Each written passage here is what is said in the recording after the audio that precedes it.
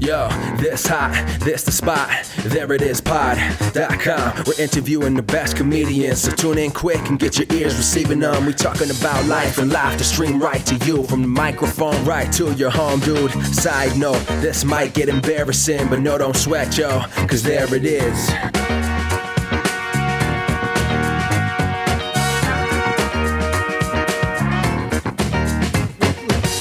Welcome to the There It Is podcast, a podcast where we talk to interesting people. I'm your host, Jason Farr. Let's do this. Hey, I'm going to use it until we get a cease and desist. Scott Aukerman isn't using it. I'm not caught up on Comedy Bang Bang, so maybe he's using it again. But last I heard, Comedy Bang Bang was America's podcast, so we are now the podcast where we talk to interesting people. And we have a very interesting person today, a great guest. It's actor and Magnet Theater performer Michael Stevens. But first, a couple of fun things. It's previous guest Jimmy Crane's birthday. Happy birthday, Jimmy. Listen to his podcast, Improv Nerd, and listen to his episode, It's in the Feed. We have a new blog up of fests you can submit to in May. Nobody knows what's going on, guys. So these fests, some of them are pushing back their dates or canceling altogether. And some are scheduled for November, and the event runners are waiting to see how things are around then. So since you don't know what the future holds, you may not feel comfortable submitting to a festival, and that is okay. Don't let anyone tell you that you have to do that right now. We're not doing that. We're just posting this fest info in hopes of this all being behind us one day and us being able to go to festivals again. So that's just what we're doing. Don't feel like you have to submit to this if you don't feel comfortable. And we also have a blog up of live comedy shows happening online. So check those blogs out on our website, thereitispod.com. On to today's guest. He's great, super funny. He's a friend of ours here, and he's such a unique thinker. He's got original thought, and I love this talk. Let's just get right to it. Here's my chat with Michael Stevens. I'm pretty sure I first saw you on, I think it was a character show. You did a really hilarious bit. You were doing a James Earl Jones. Yeah. But it was James Earl Jones reciting, what was it that he was reciting? Yeah, so it was James Earl Jones, like in the style of like Fences or something like that. Mm-hmm. It was a scene from The Omen that had been sort of like recontextualized. So basically, like, what if Damien had a black dad? And it was James Earl Jones from Fences. It was so funny. Yeah, like, gosh, I mean, I just was just losing it the entire time. It's like, this guy is, number one, doing an amazing James Earl Jones impression, but this premise is so absurd that it was just like brilliantly, ridiculously silly and funny and smart, you know, like yeah. I mean, that's my favorite kind of humor, is when somebody is doing something that's ultimately really silly, but then done in such a like smart person way, you know, where it's like, oh, this person made some connections the average person can't make. Thank you. Oh yeah. And as time went on, the more I just saw how talented you are and how great you are, and got to work with you once, which was a highlight for me after moving to New York. You have a presence on stage that makes me think you did theater before, you know, going out after school or anything. Like, what were you doing? Like, when did you get into performing? When did you get into comedy? So, I mean, I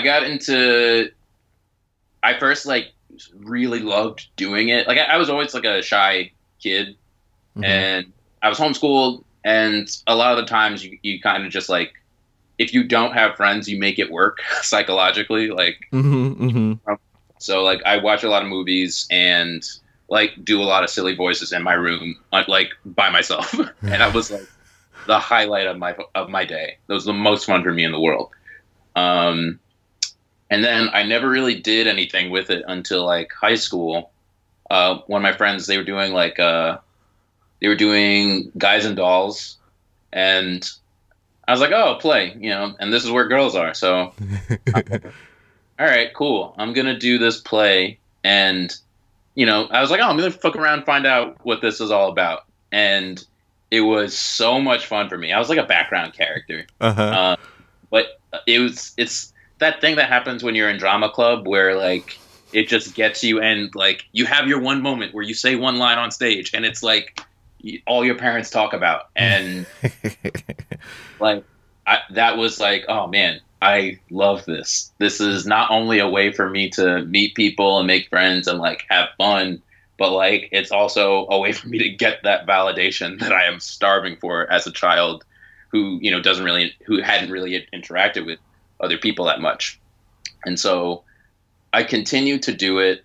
I did community theater and high school theater, and then in college I did a bunch of plays, and that was about the time I started to like take it quote unquote seriously. Mm-hmm. Because before it was just like, oh, this is something I need to do because this is where my people are.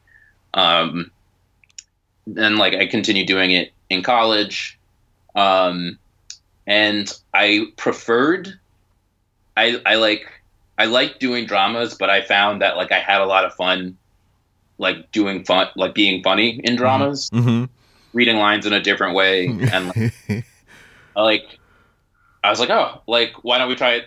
Can I just do this because this feels like goofy and like something that my dad would do, and it feels real. It feels realer than like me trying to squeeze a serious like tears out at this moment. Like, oh, interesting.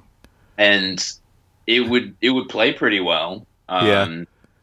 Like are you talking like changing something that was in the script, maybe a serious moment, and then making it funny, or are you talking about something that was kind of more of a neutral moment and finding humor in it?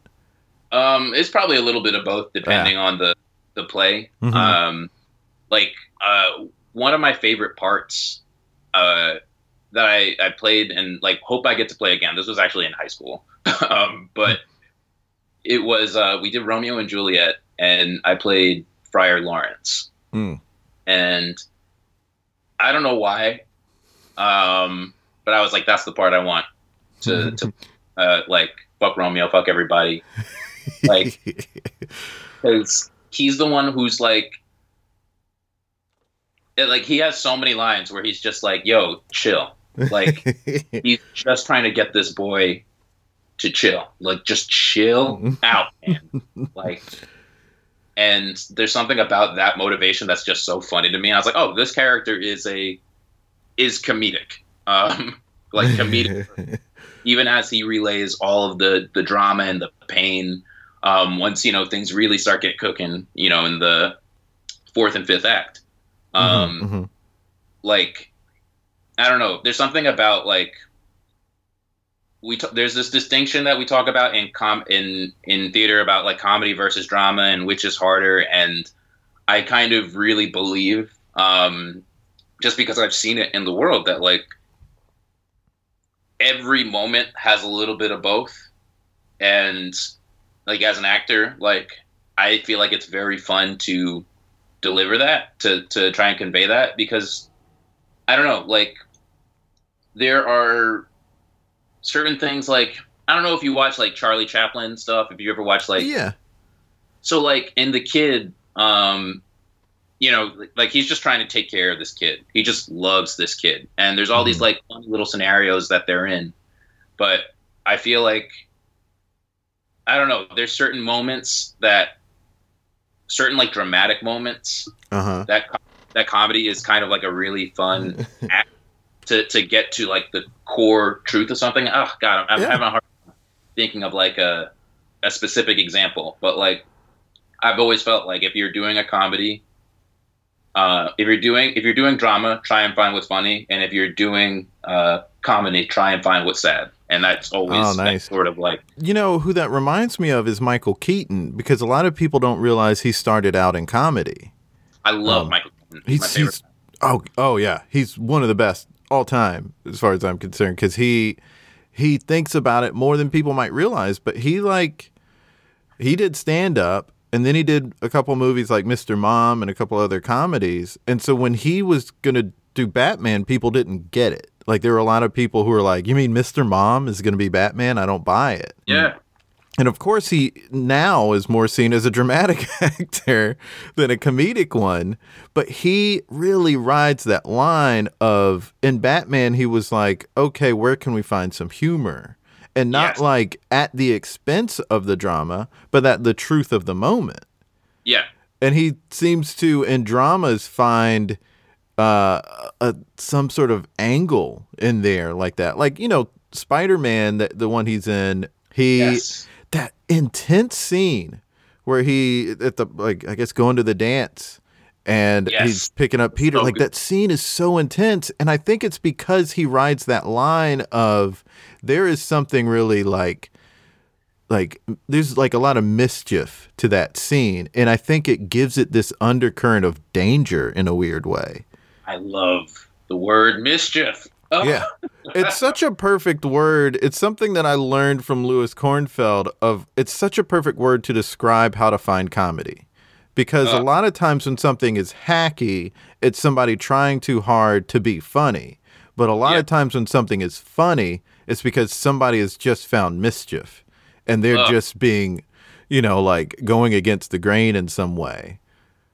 I love that. Like everything, Michael. God, so much. Even the Lewisisms. I love like that dude has some fucking wisdom. Oh gosh, yeah, cosmic wisdom. Yeah, for sure. But well, let's talk Michael Keaton first. Your love of Michael Keaton. Michael Keaton. There's this movie he did, Clean and Sober, that I like. That's one of my favorite. Like, if I was like, all right, here's how you like. If someone was like, how do you act, or like, how do you write a screenplay? I was like, boom, Clean and Sober. Watch that movie. It is it's just like, it's the role that got him Batman. Yeah, that was, I had seen it and I was like, oh, well, because of this thing, or I knew about it. I was a kid, so I hadn't seen it, but I remembered it, and I remembered seeing a lot of the commercials for it, and I was familiar with who he was because he was Mr. Mom, and I was like, oh, wow, this guy is completely different in this. And when I heard Batman, I wasn't like, oh, he can't do this. And for something like Clean and Sober, you need someone, like, he's playing an alcoholic, and you need someone who can embrace the full humanity of that addiction, of that type of pain. Like, that whole screenplay is just, I love that movie. And as a child, like, I'm familiar with Michael Keaton as Batman. So then I started to like go back through his stuff, and it's like, he's got some real gems. I even love Multiplicity. People hate that movie, but I love Multiplicity too, and I never understood why people hated it. He's so good in that movie. He's very good. Like, I think he was Paul Rudd, like a Paul Rudd type before Paul Rudd was Paul Rudd. I completely agree with that. I've never heard that before, thought it before, but I am 100% on board with that. I think if that movie came out in like that 2010 era of comedies, it could have done better. Oh, absolutely. I think it would be a lot more appreciated in the Judd Apatow era of comedy. Oh God, you get like Jason Segel or one of those guys, like, oh God. Or even if it's just like Michael Keaton was just younger and just, or if that movie was like on like TBS a bunch in that era, I bet a lot of people would have found it and said, this movie's good. Why have I never heard of it? It's so funny. And I mean, going back to like when he plays Batman, my favorite scene in any Batman scene, and like I've read a lot about scenes that got like written out of the Batman screenplay. My favorite scene actually didn't get made. But my second favorite scene, I guess, is the you wanna get nuts? Come on, let's get nuts. It is the perfect like distillation of everything that Batman is. Yeah. And like he is a guy in a suit. He is a regular guy in a suit, losing his mind, who has not been to therapy, who has not gotten the help he needs, Mm-hmm. who is on the same level as everyone he fights. He is a nightmare. Yeah. Oh god, I love the comics and even like the video games that of Batman that acknowledge that like you know, I guess Christopher Nolan did it too with Joker saying it, and Joker says it in like one of the Batman games. It's just like, yeah, you're a freak like me. But I remember when Val Kilmer was promoting Batman Forever, and he was just sort of laughing and saying like, Bruce Wayne is not a normal like he's a crazy person. Like, who is this guy, this billionaire who thinks it's okay for him to go around at night and beat people up? Like, there's something wrong with this guy. When I'm thinking about everything that's going on in the world now, I'm like, I hope the next Batman movie really underlines that this man is not well, and if we lived in a comic book universe, we should all be afraid of him. Like, he is a billionaire with his own technology that he doesn't share with the cops. Right. He's got his own technology in an economically depressed city, and he's beating the crap out of people who are mentally ill and poor. Yeah. A part of what you just said is addressed in Black Panther, because that was Killmonger's thing of like, you have all this technology, you're not sharing it with the world. And SNL did a bit a year or so ago where Beck Bennett was playing Bruce Wayne, and it's just Bruce Wayne at like some sort of function event, and there were some black kids there with their mom, and then they were talking about Batman, about how like he's just like beating up all these poor people. Like they're making that point, and he's like, no, he's okay. It's like, but why does he just go to the poor areas? Like, why is he beating us up? And I'm like, yeah, I was like playing the Batman game yesterday because I got back into playing that game because of everything, and I was like, the way they have Alfred talk to Batman, calling him Master Bruce or calling him Sir or Master Wayne, and he just calls Alfred, never calls him Sir. This guy who raised him but wasn't his parents. He's like a butler there, but an adult who is around. Like, he didn't call him Mr. or Sir or anything like that. And I was like, man, Batman kind of needs to check his privilege. Yeah. And I would like to see that in a Batman. Like, I'm not saying they need to overdo it or anything, but it would be nice to, if he's supposed to be a hero, then he can't be problematic beyond the fact that he is like beating people up. I have some very fun recommendations for you. Batman is my favorite character because I look at him as like, he's always been a friend, but he's a friend who's like, just doesn't know how to take care of himself. Mm-hmm. And there are certain takes on Batman that really like, all right, so there's Batman by Tom King. It's 85 issues. It should be released soon, in the world when comic books are being shipped again. Mm-hmm. But it's basically a take on Batman that looks at everything that Batman is and is like, hey, Batman is just a very sad, traumatized child, like just trapped in a cycle of like reliving his trauma over and over and over again until the end of time. Mm-hmm. Now, a little bit about the writer, Tom King. He's like a CIA. He's an ex-CIA operative, so like he's seen some shit, and he applies that like to Batman. Like Batman as this psychotic billionaire soldier who is just so damaged. It like deconstructs everything that we know Batman to be, and then like it feels like a Noah Hawley TV show. It feels like Fargo. Like wow. It's just such a smart, sensitive take on Batman. Who like it's just like what if Batman tried to be happy for 85 issues? What if he actually tried to understand his trauma? Like what would that version of a comic book superhero look like? It is some of the best comic book writing of the modern age. And then number 2 would be Batman White Knight, which deals with Batman completely from like what if the Joker got cured, became a lawyer, and then pointed out everything that Batman was doing wrong. Interesting. It's very cool.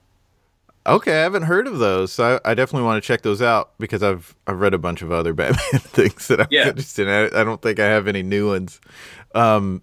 Batman's my favorite too, and I just think it's a really rich character, and I still think that there's so much that they can do with the character that you don't hear so much about. Like, people will hint at it. Nolan hinted at it. But some of the stuff we're talking about, no one's addressed. And I just want to hear. And then, like, Frank Miller went off the deep end, was saying, like, well, he's just bad. So he'd just be like, I'm the GD Batman, and it's sort of like, well, that doesn't really address in a very sincere way. I like Year One, and I like The Dark Knight Returns, but I did not care for the other Frank Miller Batman things. The other Frank Miller Batman things are, those are the right ones to like. Like, the Batman Year One is so good. Mm-hmm.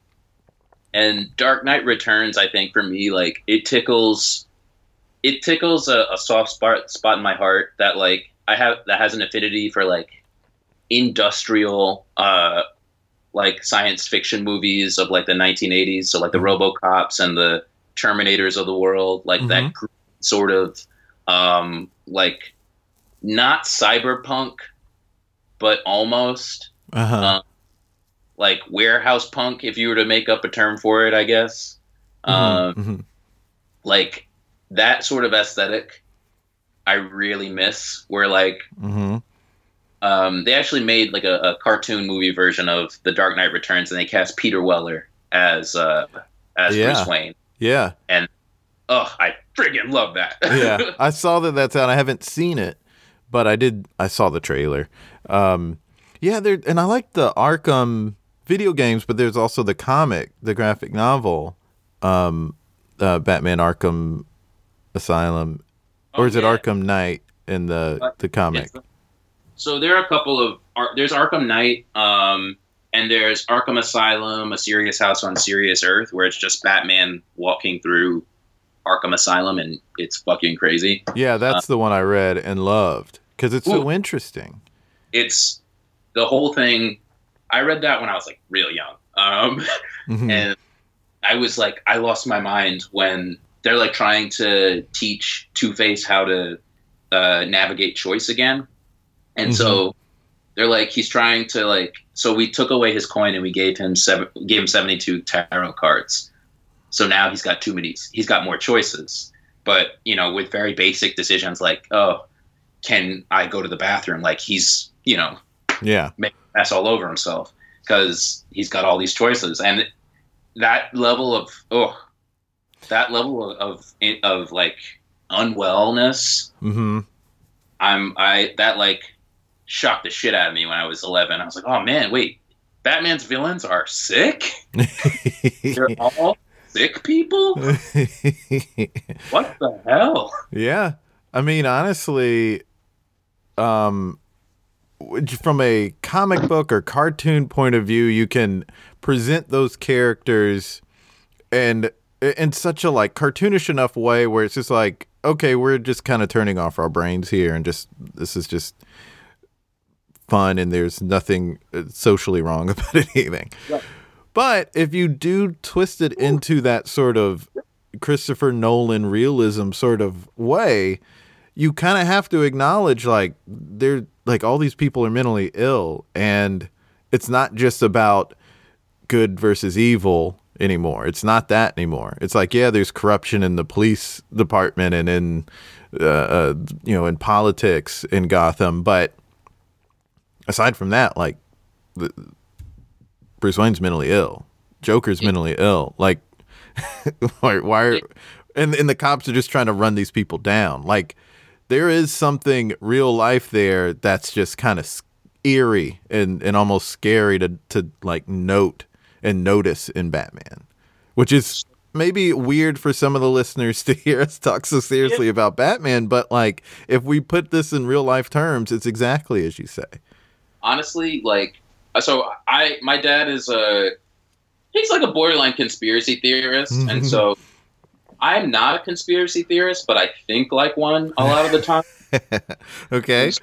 And so like whenever I watch anything now, my brain is already trying to like uncover the hidden meaning or like the subtext, and there's subtext in everything. Yeah. And like that's why I became an English major in college, because I was like, well, fuck, I love reading and I love saying this thing actually is about this, and being able to back it up with just insane shit. But like, yeah, Batman, like if you look at it, if like when I think about Batman with just any level of sensitivity, for not sensitivity, but I guess if I apply anything to it from real life, it's kind of like the saddest story about our world, which is Batman is this guy with all this money, power, and privilege who is so like neck deep in his own trauma that he can't see the real societal ills that got his parents killed. And so he's locked in this never-ending war, on crime, where it's like, yo, Batman, if you just like went to therapy, started a nonprofit, like just basic, like went on a couple of dates, everything that Alfred tells him to do pretty much, like you would be okay and you'd be actually helping Gotham. But it's this sick, like I don't know. It's this American, I don't know, this American idea. We've only had like 16 years of peace in our entire friggin' history. Yeah. This idea that there needs to be a war, that there needs to be one bad guy. Like Batman sort of embodies the pointlessness of every war we've ever been in, where it's just like, oh man. What it reminds me of is when Dark Knight came out and people were trying to make an argument, like legitimately in the political realm, not politicians themselves, but like pundits were actually using Dark Knight as an example or a reason why we needed to go to war in Iraq. Wild. Or Iraq. I'm sorry to mispronounce that. And it was sort of like, you guys are political pundits. like what are you doing right now? Why are you talking about a comic book movie to justify Bush's choices? When in all honesty, as you say, like if we're going to go there, it really points to the lack of need for that. Yeah. Like Batman is not the good guy of his own story. Yeah, he's one of the victims for sure. He's one of the victims, and that's what's so scary about it. Yeah, it's what people say, like hurt people hurt people. Hurt people. And he is a hurt person, and he means well. Yeah, but he's hurting people. Yeah. And we didn't even talk about all the kids that he's looped in, all the child soldiers that he's looped into his war. Yeah. But yeah, that's another. I mean, I'm glad that's not really been in the movie so much because Chris O'Donnell's been too old. But like in the comics, they are full on kids. I mean, that's like we just watched The Wire, and it's no different than like Marlowe using 12-year-olds. Oh my to God, like sell stuff. Like it's the same. That's an amazing parallel. Yeah, I mean. You can't have a 12-year-old fighting crime with you. In some instances, Batman is like real hesitant to do it, but he's still like doing it. And then there's sometimes I think it was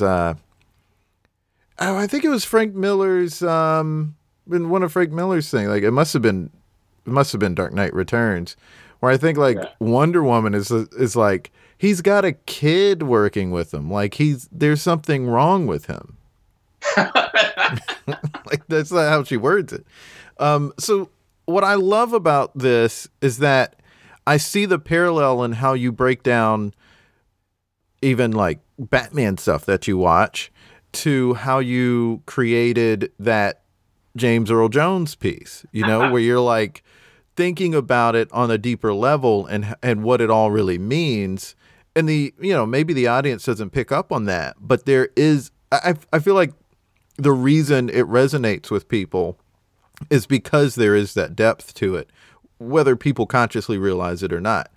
When you are working on, because you also are on sketch teams or have been on sketch teams and done and sketch shows at the Magnet, when you're creating material, how do you come from that perspective to write your material? Or is that like how do you process it out and utilize this way of thinking? So lucky for me, I only will ever apply to the sketch program as a performer, just as like writing sketch. I'll write my own characters for like solo shows and stuff like that. But like on the sketch teams I've been on, I've exclusively been on as a performer because I love performing sketch and I hate writing sketch. I admire anyone who can do that. It's just like, it's not something I can't do. It's just something I won't do.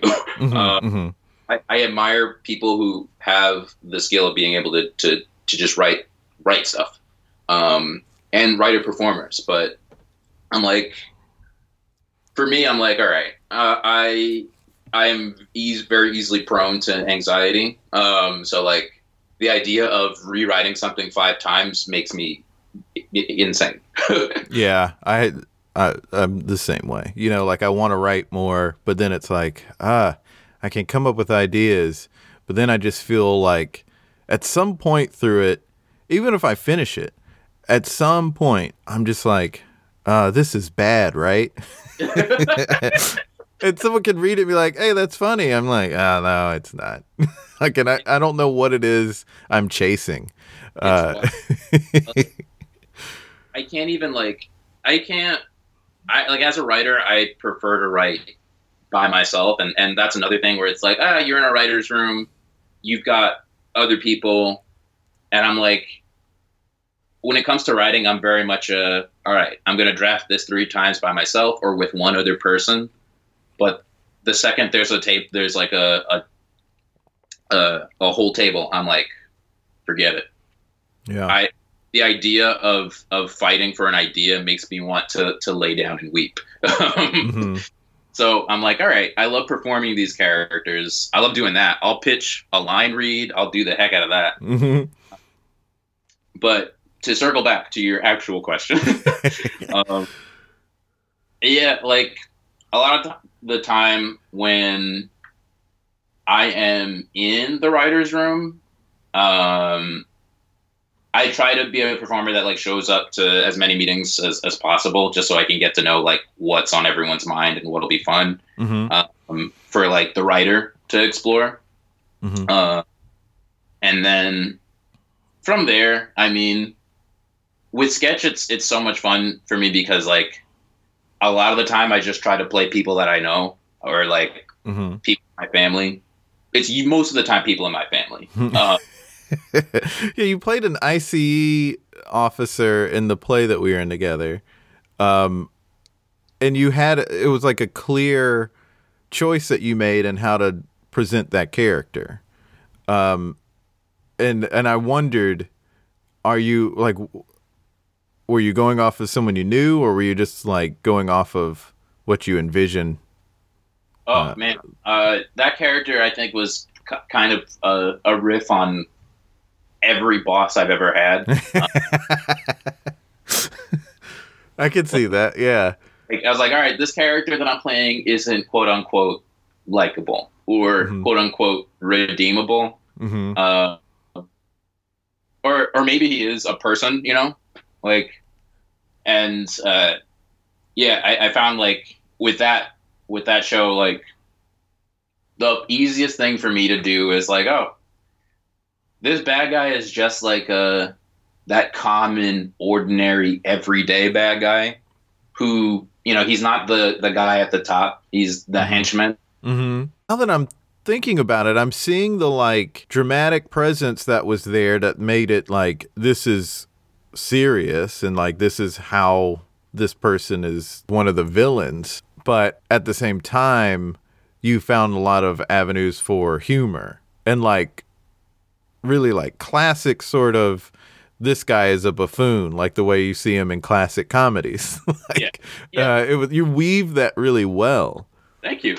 I remember with that character because I was like the nature of the character. Like I was like, God, like just to like unpack a little bit of the context of the character. The show was sort of like I saw the show as like a clear satire. Mm-hmm.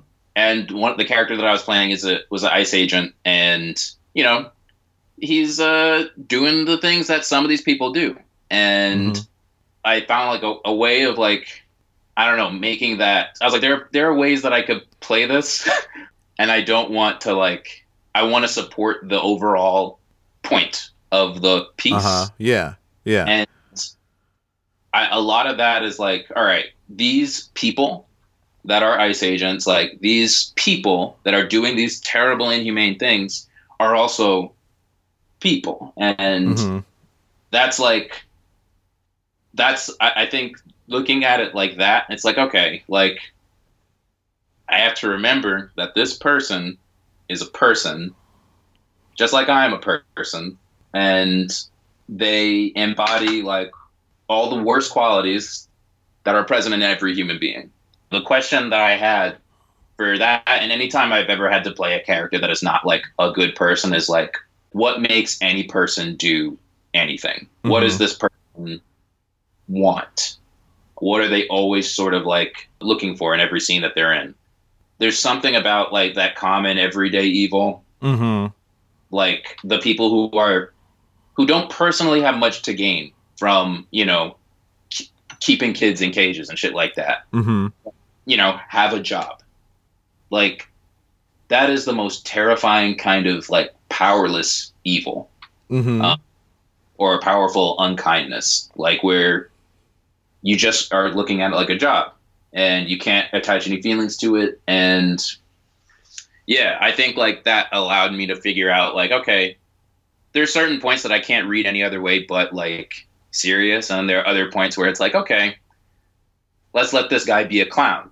Let's let this guy be a friggin' fool, because it was a comedy at the end of the day, you know. There was that. And just like give some more context to the audience, like this was a play that was about what was happening to primarily Hispanics coming to America, but just anybody trying to come to America right now, and hitting a lot of roadblocks. But it was done from the perspective of, this is like a children's show and they're puppets and it's supposed to be kid friendly. So you can't take it as seriously as you would play it if it were an HBO show or something like that. Right. And it's, aside from being kid friendly, it's a comedy, that is dealing with a serious subject matter. So there's a balance to strike of being serious with the stuff that's serious, but then finding these moments where, like you did, where this is a scene where he's just a straight up clown. Yeah. This is a farce scene. Because the mind needs breaks. Exactly. Yeah. So when you're working with sketches in general, you're thinking on it, it sounds like, as deeply as you would think on it if you were doing Shakespeare.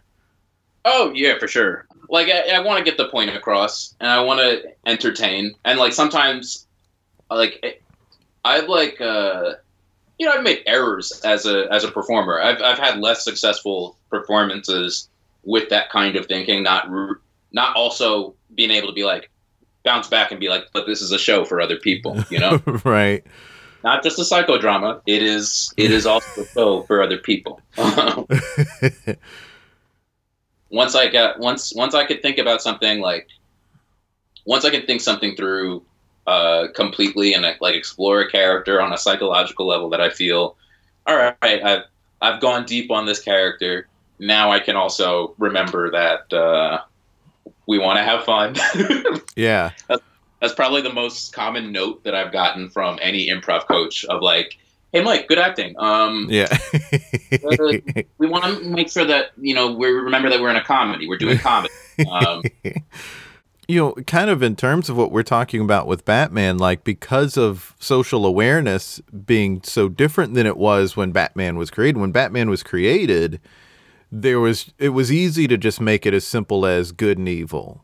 Yep. And when people start just like doing comedy in spaces where like anybody could be there, it was sort of easy to sort of overlook certain things. And especially like society until recently, really, looked at things as, well, this is what's normal and anything else is we don't have to look at and or pay any attention to. But we're not in a society where we can separate things so easily anymore. It's harder to present Batman with Robin and not acknowledge that Robin's a kid and all the other things that we talked about.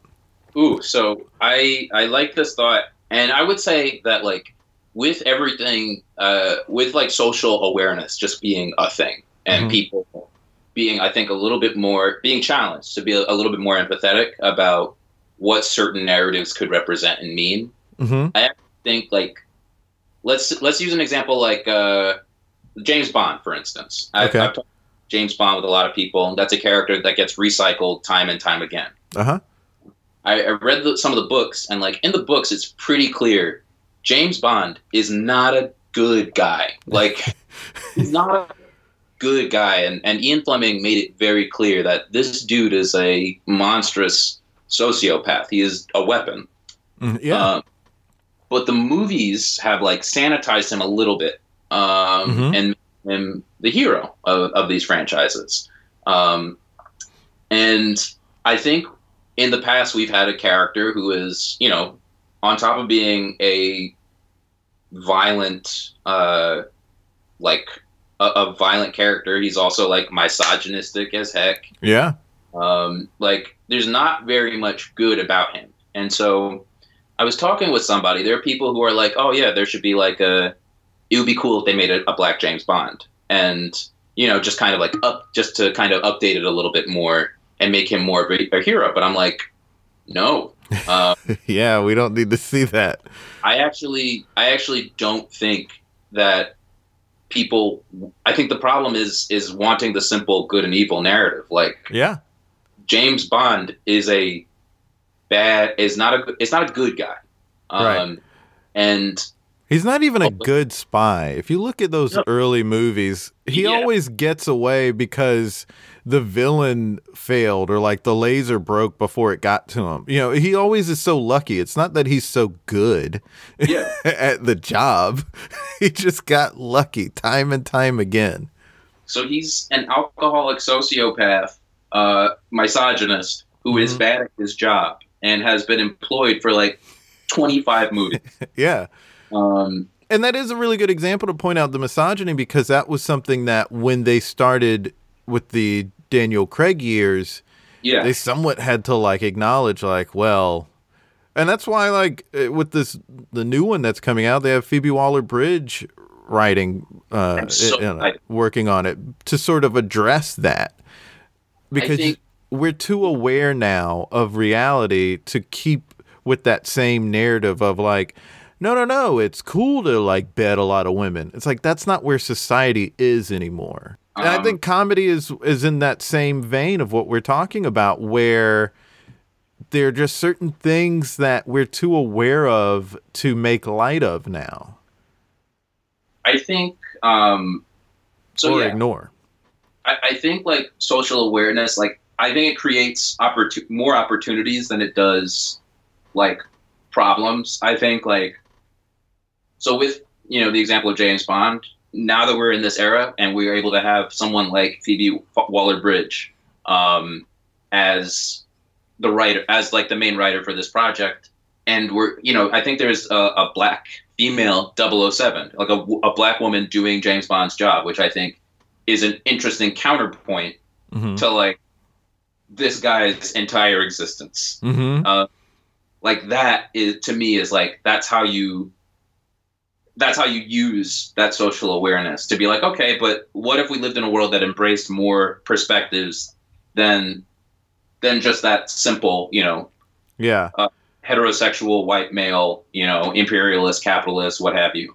Right. And also, it's sort of like, I heard, I think it was George Clooney was saying, it might have actually been Ben Affleck, but it was one of those two. They were saying that the more the audience knows about an actor, the more baggage it puts on a role that they're playing. Yeah. If everyone sees him a certain way, it's hard to play against that. And it's that same sort of logic here of like, if everyone is seeing something a certain way and they're not wrong, or maybe they are wrong in some cases, but if everyone's seeing it that way, it's hard to continue on in a different direction. If everybody is seeing James Bond's behavior in previous movies as misogynist, then it's hard to continue on in that direction since so many people dislike misogyny.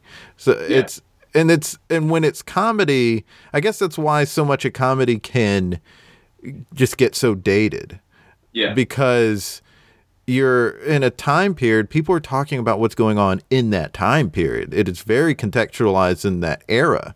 And so years later, it's out of that context and people can get offended at that time. But maybe people of the same group weren't offended at the time that it was originated. It's just how things grow and change. I was thinking about that movie, Soul Man. You remember that movie, Soul Man, with Howell? Yeah. So that movie is a movie that people look back at and they're like, "How did that get made?" But like, I feel like at the time, like it got very different reactions from people. Yeah. And I wouldn't know because I was not even alive. But I remember it, and I could talk about it after you share your thought. I just like. I look back on a comedy like that, and I kind of look at it with two brains. Like, on one hand, there is the immediate, like, whoa, a comedy about a dude with blackface. Yeah. But then I watched it, and I was like, it kind of, the movie doesn't, like, pat the character on the back. They're never like, hey, this is a good and funny thing. They're like, the movie is aware that it's insane. It is insane. Yeah. But yeah, he at the end was not looked at favorably when it's found out that he's so for people who don't know, Soul Man is a movie from the 80s where a white guy who was trying to get into a college but didn't have the money was it that he took a pill to look there's in this world there's a pill you could take and it made your skin brown, and I guess it gave you an afro. I don't remember if that was part of it or not, but because he had like curly hair, like I don't know, whatever. Yeah. And so he decided to take that and sign up for scholarship or some sort of aid that was supposed to be for black people, right? So he basically stole money from a black person, and that's the truth of the situation. So the thing about it is, and the thing that's like stuck in my head was like a trailer of him sort of like doing this sort of like this like walk, this strut, like, oh, this is how black people are, this is how black people walk. And it's from a context of black people are cool. Black people walk like this because they're cool. And that's how it got made, because it was saying, oh, black people are cool. But it was oblivious to so many things. And even at the time, because I remember when it came out on VHS and we some extended family were watching it, and no one seemed to really like it. It was just something that was sort of on, and it was sort of like, this doesn't feel right. You know, like you could tell in that moment no one was liking it. But it was also the 80s where people weren't really listening to us complain about stuff like people do now. So that's another reason why it didn't have this big controversy. It's because, for one, we didn't have a platform like the internet to complain about it, but also nobody was really listening to us. So why really complain about this movie? Like, it's such a different era. And when you look back, it is so like offensive on other levels too, that people at the time wouldn't have necessarily looked at. because at least they were trying to say we were cool. Like, so like we had bigger problems than the stereotype that we're cool and all good at basketball and dancing or whatever. Like that wasn't top priority front of brain to complain about at the time. Yeah, I think like, yeah, and I guess like within comedy circles, it's talked about as like, oh, people are like mad sensitive now, but it's like, I just think people are more open now and able to like look beyond their own like. Well, let me say this another way, because like I feel like everything that you were saying before about like people weren't really listening to Black people when they complained about stuff or like. Mm-hmm. I feel like, yeah, like we have bigger fish to fry. And that fish has been fried. And so now we're now at a point in culture where like, okay, why did this bullshit happen? Or like, right. why was this ever like funny? Why was this like funny to people? And even if Black people were okay with it at that time, just things just change, and you like the first time you experience something, it's like, because I remember when people were saying Black people can dance, and I wasn't so offended by that in high school, but then at some point, like I think even when I was in college, it was like, hey, you know what? Not everybody, like that's a stereotype. Like so, like after a while of hearing it, you just get tired of hearing it. The first time, it doesn't bother you so much, It was just like. Okay, a few years ago, this is maybe a controversial statement, but several years ago now, I guess it was the last time that Billy Crystal hosted the Oscars, and he did a Sammy Davis Jr. thing, a thing he had been doing for like 20 to 30 years. Yes. And people were like, this is blackface. But I remember in the 80s when he would do it, and Black people liked it. It's, for one, a different generation of people complaining. And I don't think that people who were saying it was wrong this last time he did it were wrong. Because who's to say what a 20-year-old Black kid should feel? Like they grew up in a different era. Context is completely different for them. They grew up in a time where we're being told, don't do this stuff. Like be more conscious of how you're making other people feel. And in the 80s, like, that was at least a white person who liked us. Yeah. It's just a different context. And so I'm not going to say either are wrong, but I am going to say that like, that's not the problem. Like when people say like, oh, you can't do anything in comedy anymore. It's like, hey, that's not the issue. That's not the issue. Like if people don't want to see somebody done blackface, that's fine. I will say in the 80s, Black people did not like blackface. Yeah. They looked at what Billy Crystal was doing differently. Maybe it was because he was playing a specific person and not doing a stereotype. It was a good impression. So like they didn't have a problem with it. And also like the intent behind it didn't seem malicious or belittling. It was more to say like, isn't Sammy Davis Jr. great? It was like the reason we do impressions. Yeah. I 100% agree with that. There's so much to that. It's not as simple and cut and dry as people who are having these like conversations on Twitter or debates on Twitter are looking at it. Like they're just looking at it as like it's definitely wrong all the time, and it's like I don't know if you can say that. I think that's one simple way of looking at it, and like no one is wrong, but like the way I feel about it is, as someone who like, recent example is Robert Downey Jr. in Tropic Thunder, right? Within the context of that project of what it is, he's playing an actor who is white. Who is white. Who did what C. Thomas Howell did for Soul Man. And they're lampooning Soul Man, essentially. I personally think that is fucking hysterical. I think it is. Me too. Yeah.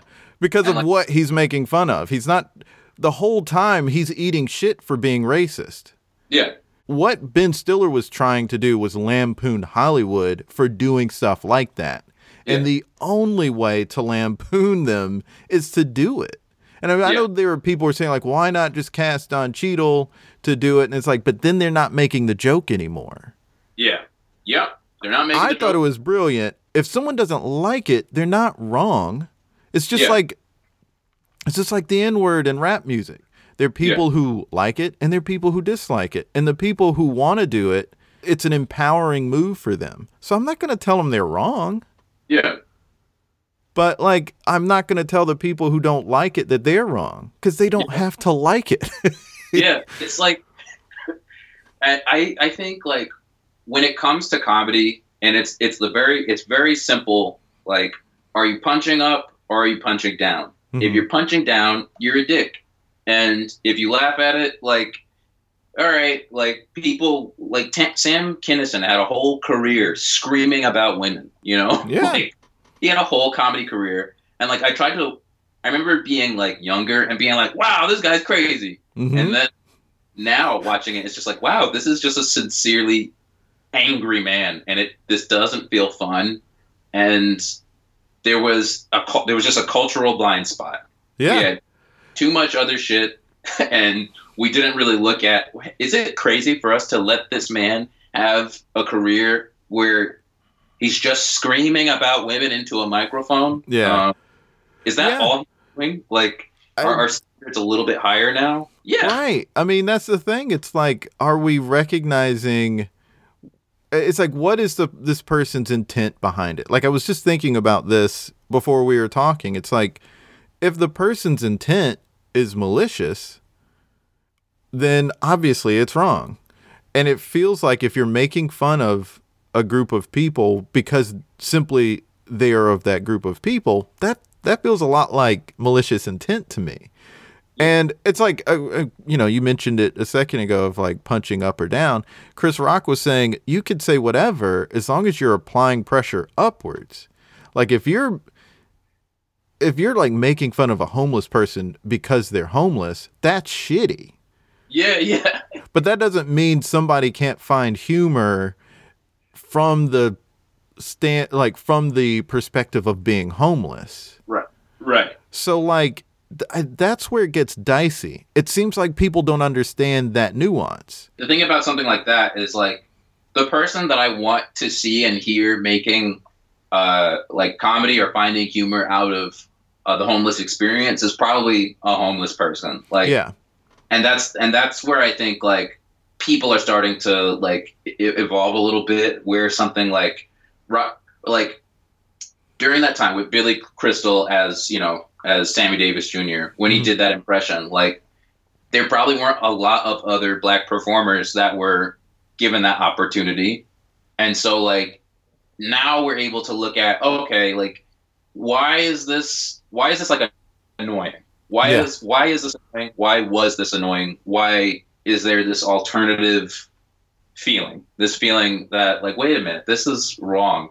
And it's wrong because like it feels wrong, and for me, I really don't give a shit. Like I'm kind of like, if it's funny, it's funny. If it's not, it's not. Yeah. And like take as many risks as you want, just as long as you can. Like if you got the cash to back up that check, then like, yeah, write that check. If you can't, don't. And it like, seems like it takes a lot of understanding where other people are coming from to know if you can do it or not. Certain things are just obvious. But some things, like, I thought I found some mischief in a improv show recently because I was just like kind of going off of what somebody said. And then later when someone mentioned it and referenced it, I was like, oh no, wait a second. Like I'm actually talking about something completely different than what I meant. Like in a subject matter that's actually real bad. And so like you have like sometimes you do find yourself accidentally doing it. And if people like try to cancel you over that, I guess I can see how a comic might say, hey, I just accidentally did that. Why you got to cancel me? Like I wasn't maliciously trying to say these people don't matter. On one hand though, like, and like I am aware of intent with it on a case by case basis, because I'm very like, case by case. There are certain people where like even if they have good intentions, I'm like, but no, I'm like, nah, you messed up. Sorry, you're like if your mess up was that bad, you know, like if it was like Louis C.K. who really sincerely thought it would be funny to like paint himself like Al Jolson and like do a song and dance routine, I don't like, trust him to, yeah. I'll be like, you know what? It's about my intentions. It's like, you know what? Screw you. You're the worst.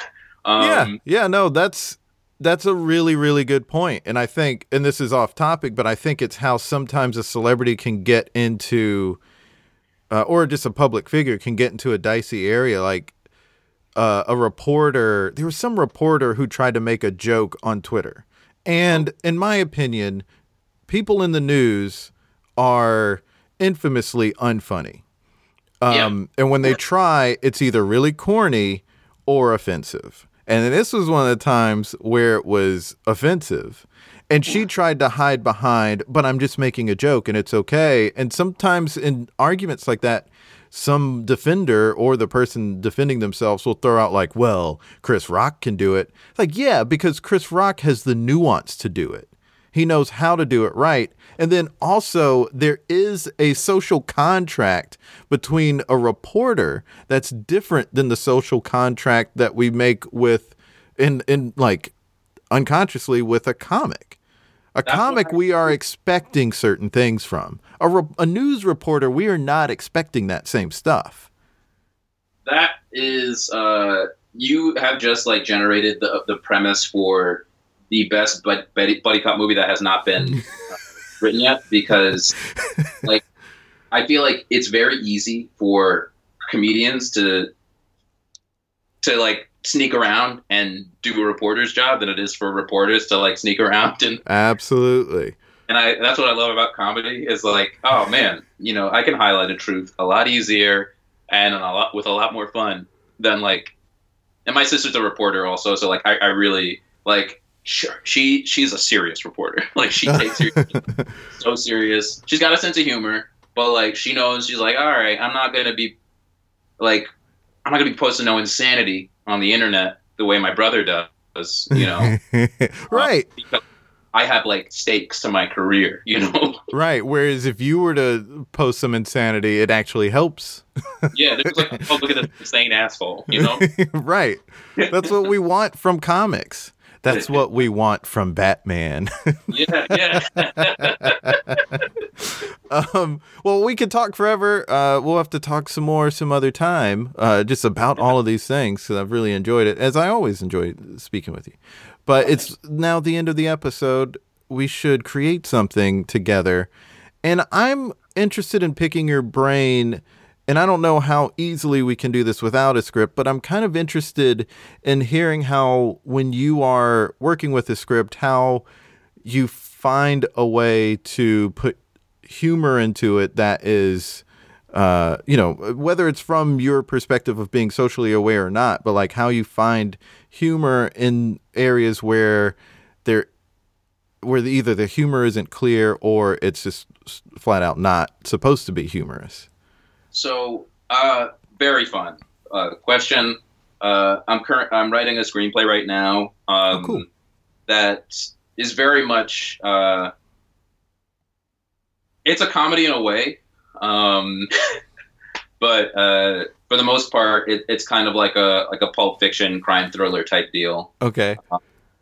But the main action that we're following, it's a crime thriller kind of world. Tarantino, very violent, lots of gangs, criminals, all that kind of business.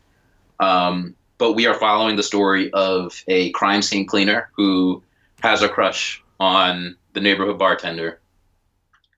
And so a lot of the fun that I've been able to have is like, all right, this is a guy who like cleans up dead bodies for a living and like helps out with like low-level assassinations. But he's got a real crush on this woman that he sees every day. And you know, she talks to him, she likes him. He's a regular of hers. And like a lot of it is just me writing about what it's like to love someone when you feel like you're a piece of shit. And it follows the rom-com stuff there, but there's also like elements that intrude. And so the comedy for me is just like being able to shake those two feelings of like, let me like put him in his world for a little bit. Let me put her in his world for a little bit. And then let me have them cross paths. And then knowing what we know about both of their characters, it's fun. It's funny and weird to see them have a normal relationship. Like, you know, buying groceries and stuff. It's like, oh yeah, this guy is paying with money that is like literally covered in blood.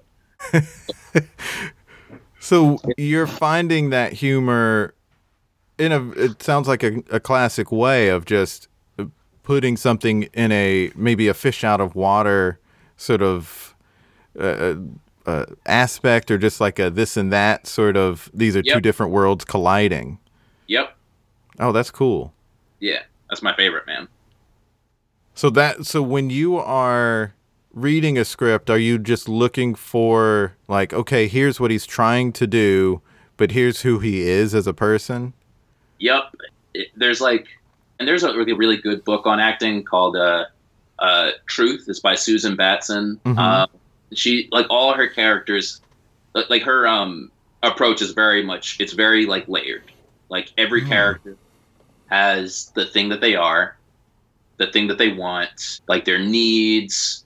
Yeah, it is very much like exactly how you said it, where there's this tension between who they're trying to be and who they actually are. I love finding those opportunities in sketches where it's like, okay, I'm the science officer of the Starship Enterprise, and you know that's what the character was written for me, and I'm telling the captain that he needs to put the shields up, and I'm playing the sort of voice of reason character, and so, to this crazy captain. And what's fun for me is just like knowing, okay, this is life or death, but the thing that's going to get us all killed is this captain's like foolish, bullshitty ego. Like, he's doing it on TikTok while we're about to crash a ship. And so it's that, like, I don't know. I don't know how well I explained that. I'm getting it though. I see what you're saying, because I'm realizing from what you're saying how important wants are.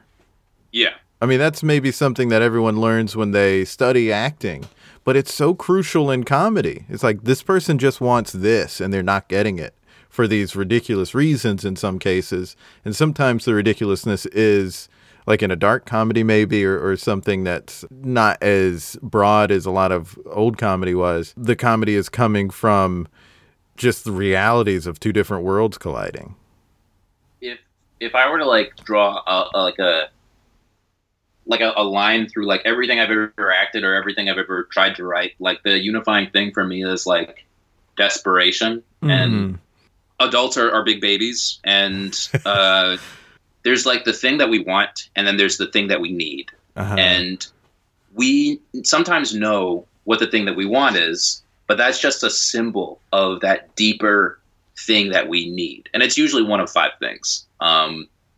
It's love, justice, respect, comfort, or validation. And any object could, like, in a romantic comedy, for instance, like the one that I was describing that I'm writing right now, this guy loves this woman. He, meets this woman, falls in love with her, and he wants to be with her. But he's got a need to like rehabilitate his whole brain, his whole lifestyle, and it's too big of a problem for him to address. So in his dumb human brain, he's just like, oh, if I win this love, it will save me, and it won't. Have you seen Rocky? Right? Yeah, I've seen Rocky. Rocky is probably the best. It's my favorite franchise, I think, and it's purely for like that first movie where it's very clearly a love story, but boxing has a role in it. And yes, it is a love story about this man who loves this woman, but it's also about a man who who doesn't love himself. Yeah. And the love that he had been trying to win the whole movie was beyond Adrian's, was beyond the love of an audience. It was that self-love, that deeper, more complex love. Yeah, which he found through not even winning. Yeah, and that's the thing. Like, he wants to win, and he wants to be with Adrian. And even when, you know, he gets with Adrian and they're together, there's still that yearning. There's still that hasn't been addressed. And being a human being is just fucking around, screwing up, and like not really understanding that need. So we just chase these clues, these wants, until we're hit face to face with that need being met or not being met. Wow. Yeah. Well, there it is, man. Thanks so much for being on the podcast and sharing all those really interesting, amazing thoughts. Oh, thank you for having me. This was fun as hell. Had a really great time talking to him. We had such a fun chat that there's going to be a bonus episode with Michael on Thursday. It's a more quarantine-focused part of the discussion we had. It's interesting, so check that out. That's this Thursday. If you want to keep up with Michael, you can follow him on Instagram at Saint_Evans.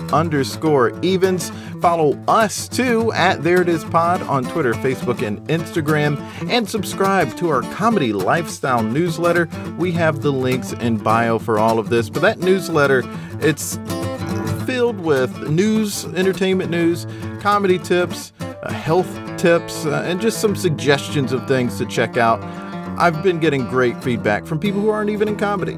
Well, until next time, be good to each other. The music for the theme song was created by Neil Brooks. The rap was written and performed by Nick Acevedo. The logo for There It Is was created by Jeff Prater. The There It Is podcast is produced by Jason Farr.